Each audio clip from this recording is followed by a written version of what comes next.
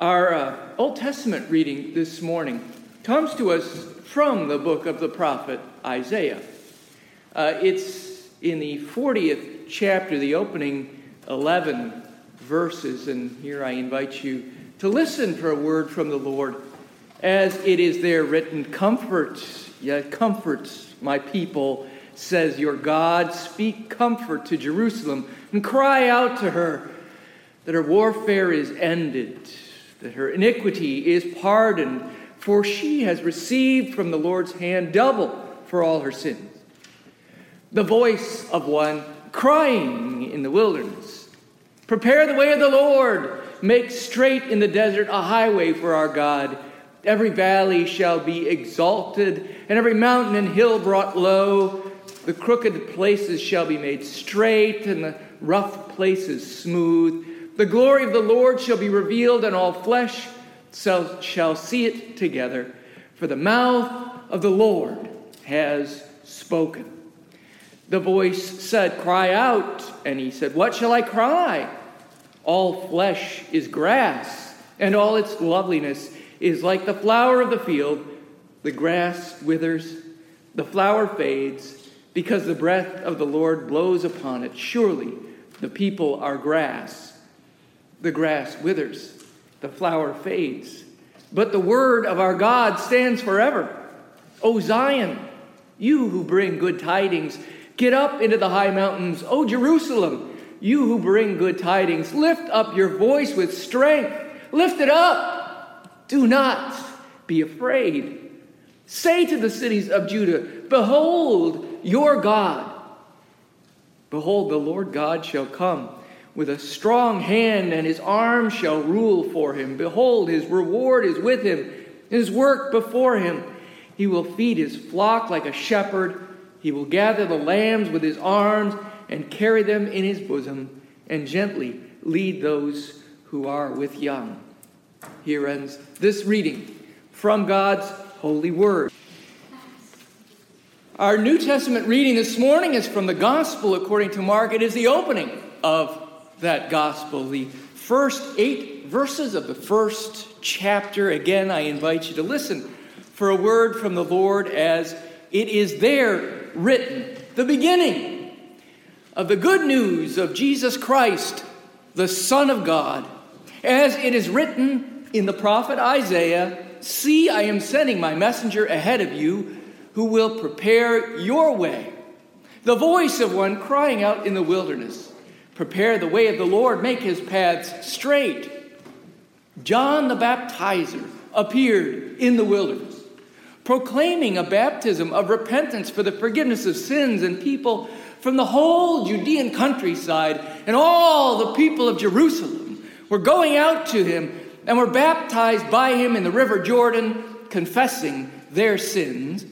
Now, John was clothed with camel's hair, with a leather belt around his waist, and he ate locusts and wild honey. He proclaimed, "The one who is more powerful than I is coming after me. I am not worthy to stoop down and untie the thongs of his sandals. I have baptized you with water, but he will baptize you with the Holy Spirit." Here ends this reading from God's holy word. We had this debate this morning in Sunday school. My watch, though, says it's the 6th of December. So I guess my watch wins. Which leaves us just 19 days to go. 19 days. How can that be? Are you ready for Christmas? Last week I mentioned that some folks were so eager to get done with this year, this longest year in history in some ways of 2020, that they had begun their end of the year holiday rituals earlier this go around than ever before. Are you one of those folks? I can't say that I am. I still have much to do to prepare for Christmas. Just yesterday, we began to get some of those boxes down out of the attic at the manse.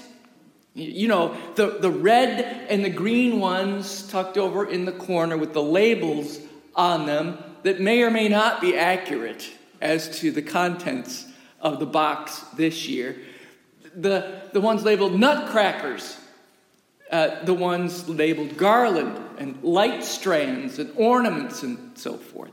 And there are still at least a dozen more of these boxes still up there waiting to be brought down and unpacked. Well, typically, when we think about these sorts of preparations, the organized among you, counting myself out here, may make a list for themselves. Whether it's a sketchy mental list or a more structured, perhaps even alphabetized written list, it's a collection of items like decorating a tree, trimming the house with lights, sending out cards, stocking up on special foods, those sorts of things. And while all these things may very well contribute to getting us in that so-called holiday spirit, they really aren't necessary for the coming of Christmas, as we are wonderfully reminded each year by Dr. Seuss. Not even a Grinch can keep Christmas from coming. Conversely, and perhaps even more frustratingly, nothing we can do can force it to arrive at a time other than that appointed for us, even in this year of 2020. But until that time comes, 2.5 weeks roughly from now, how are the preparations going for you? Both our Old and our New Testament readings this morning address this very theme. As the prophecy of Isaiah from 700 years or so before Christ finds in the judgment of the author of the Gospel according to Mark, their fulfillment in John, the baptizer. An unlikely fellow he was, to have been tapped to be the herald of a king. But then again, Scripture is full, isn't it, of the most unlikely of people being called upon by God for a particular service. In our lesson this morning from Sunday school, we were looking at the genealogies from the Gospels. And the genealogies of Christ include in them some very unlikely people. Jesus himself didn't look, as we touched on last week, much like the king that people were expecting to come liberate and rule the Israelites. Be that as it may, it was this very John, the son of Zechariah and Elizabeth, kinswoman to Mary of Nazareth, who had been appointed to prepare the way of the king. The way he understood his ministry of preparation was, according to the Gospel of Mark, through a baptism of repentance for the forgiveness of sins. Now, there had been long-standing precedent for ritual washing among the Hebrews as purification prior to their entering a holy place. But the notion of being forgiven of sins in this manner, well, that was a little bit novel. And also a little bit novel was the appearance of this man of God and his diet as well, both of which are commented upon in the Gospel according to Mark, but neither of which is all that unusual in the tradition of Hebrew prophets. They were some pretty odd folks, and they did some pretty unconventional things. Well, this is indeed how John came to be known. He came to be known as a true prophet. As described, the people understood him to be a messenger from God. Scripture understood him to be a preparer of the way of the Messiah. John knew that there was one who was coming soon, one who was going to be far greater than he himself was. Like most of the rest of the Israelites, John also was eagerly anticipating the pending arrival of a promised one who would do great things on behalf of his people. John's job was to till the hard ground of the Hebrews' hearts, as has to be done around these parts, in the fields, just to the north, to the south, to the west of our sanctuary, before the harvest can come. is the planting of the seed. And before the planting of the seed comes the preparation of the soil. John was coming to sow his seeds of truth and righteousness, and God, we know, will harvest the wheat and the tares. On Christmas, we will celebrate again the coming of the Messiah, the Savior of the nations, in this, the season of Advent that leads us up to that festival day. We are invited indeed to prepare, not just the rooms of our homes, but also the chambers of our hearts. Are you prepared for Christmas? There is still time. As we were finishing up our Bible study on Friday, Terry said to me, "I'll see you Sunday, Pastor, if the Lord doesn't return before then." Well, it looks as though that hasn't happened. So there's still time. There is still time to prepare. Time for us to be about this work of getting ready for Christmas. In the midst of the busyness of this time of year, as we're getting things ready for the holidays, we are called to make time to prepare for Christmas, for the coming of the Messiah and his reign. This task is in many respects even more challenging than finding just the right tree or the perfect gift for a loved one. It is, I believe, a challenging call to look in and to look out, a call to both evangelism and introspection.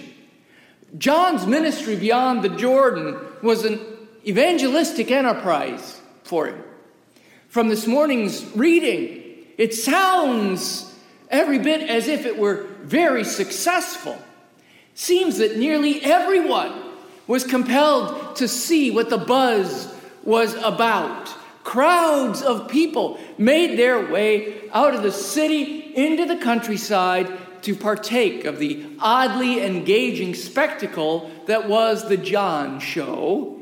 Wouldn't it be great if that happened right here on the bank of this river? If all the crowds from the city came out to see what was happening in the wilderness. But John was aware that none of this was about him. No matter how charismatic he may have been, it was the message, not the medium, that had to remain central. As is later revealed in the accounts of his ministry, he remained on point, tilling the soil for the Word, even after the arrival of the Word incarnate on the scene. He was calling the lowly and the exalted alike to repent of their sins, and for his trouble, John would be imprisoned and beheaded. Thankfully, most of our calling to evangelism is not so perilous as that, though it remains that way for some of our brothers and sisters in Christ, as our guests this morning can attest. Still, we overlook this responsibility to our peril, as we too continue to serve as messengers who are called to prepare the way of the Lord in the wilderness, in the suburbs, in the cities, in person and via technology, in all places and by all means. We are to be witnesses to the gospel, to till the soil so that the seeds of the Holy Spirit will fall on softened ground, even if the world does think us to be as odd as John. The other form of preparation we are invited to practice is deeply personal. It involves performing the same sort of tillage within ourselves, softening our own hearts so that the seeds of the Spirit will yield forth an abundant harvest on that great day of the Lord, whenever it may be. Once again, I'll put forth this question, one that I have heard being whispered gently into my ear of late. Are you ready?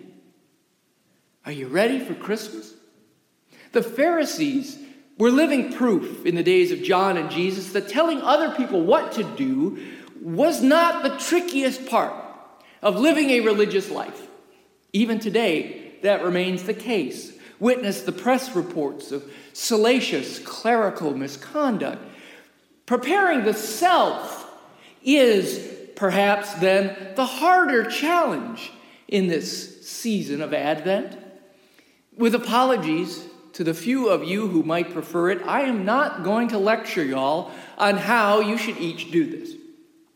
Though through your own petitions and your own reliance upon the guidance of the Holy Spirit, you're going to have to find the most faithful way for you to respond to this Advent call. But I will tell you, some things that I have found or heard others say have been helpful, and many of which reinforce and extend the sorts of things that we do here in worship each week during the season.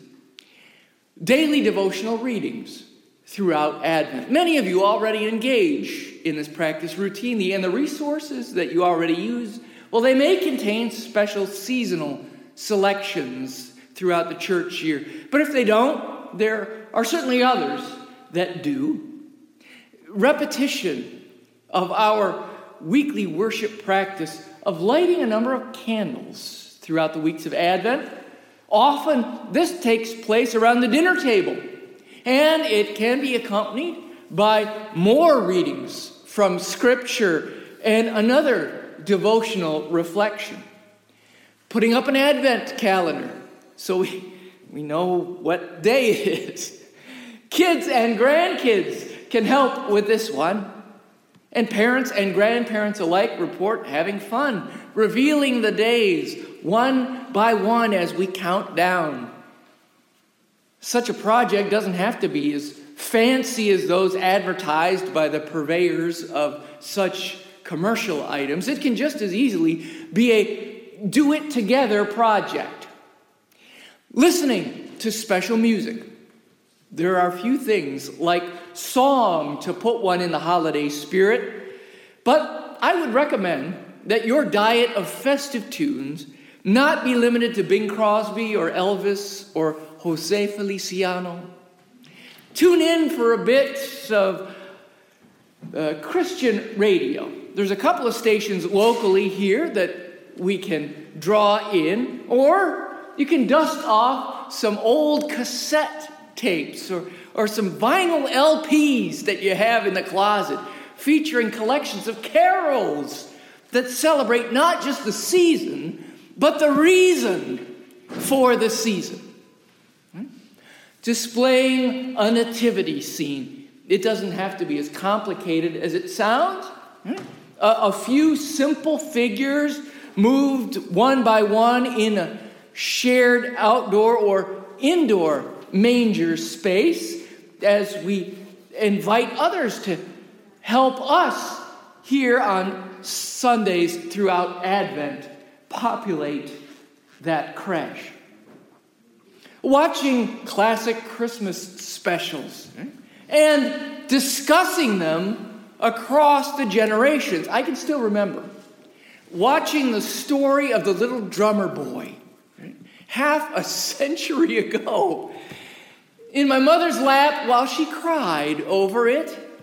Granted, by now, many of those shows have already had their annual showing, but there are still some that have yet to come on or that may be repeated. Even if you can't gather with your extended family, you can covenant to watch the programs together and chat about them later by phone. Finally, I would invite you to create space and allow yourself a bit of extra time to pray. Maybe in the midst of the light from the Advent candles. Maybe in front of the nativity set with some carols in the background. Or maybe in the car after arriving a few minutes early for an appointment. Or even in bed before you sleep, or just after waking in the morning. It's whatever works for you. These sorts of activities are not meant to be a burden of additional tasks to put on that list that some people make, that have to be accomplished before we can collapse, exhausted, late on Christmas Day, having survived the rat race of yet another holiday blitz. Rather, they are intended to illustrate the sorts of things some folks have found helpful as they prepare themselves to celebrate again the birth of Jesus. Here, in the very opening verses of the Gospel according to Mark, we are wonderfully reminded why John the Baptist, in fulfillment of the words of prophets of old, felt compelled and encouraged